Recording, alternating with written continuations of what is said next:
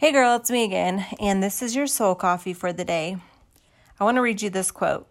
It says, "Don't shine so that others can see you.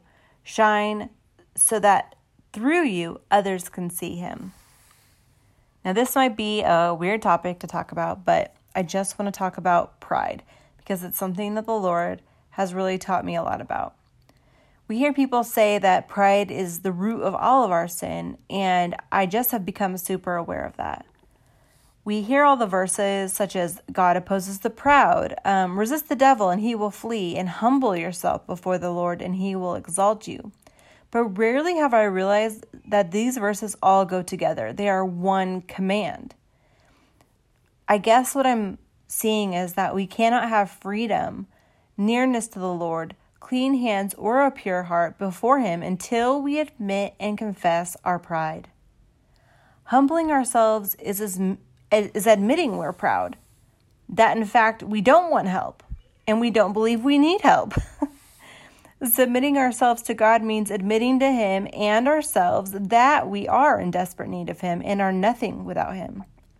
Then we will be able to resist the devil, win battles, and find freedom. But the most shocking part to realize is that, in fact, if we are not willing to address our pride and own it and confess it, that God opposes us. That it's in this broken confession of letting go of the control, letting ourselves be crushed over our own weakness and need for him. This is the act of humbling ourselves. Admitting repeatedly our dependence on him, even to not walk in pride and self-reliance. It's so hard and raw and ripping away, but beautiful and real, and the place true life can begin with him. Here's a verse that I want to read to you. It says, "But he gives more grace. Therefore," it says, "God opposes the proud, but gives grace to the humble.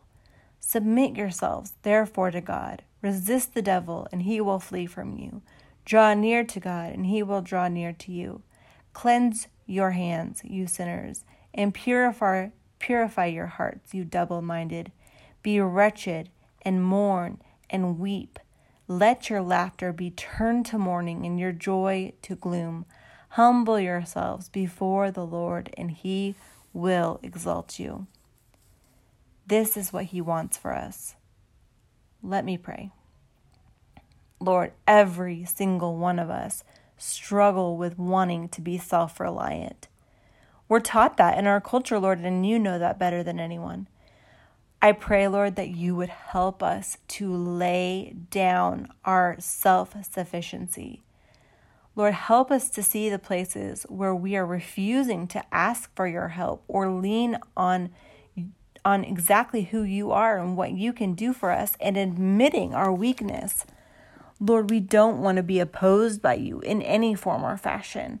And so show us what it means to lay down our pride, confess our pride, and let it go.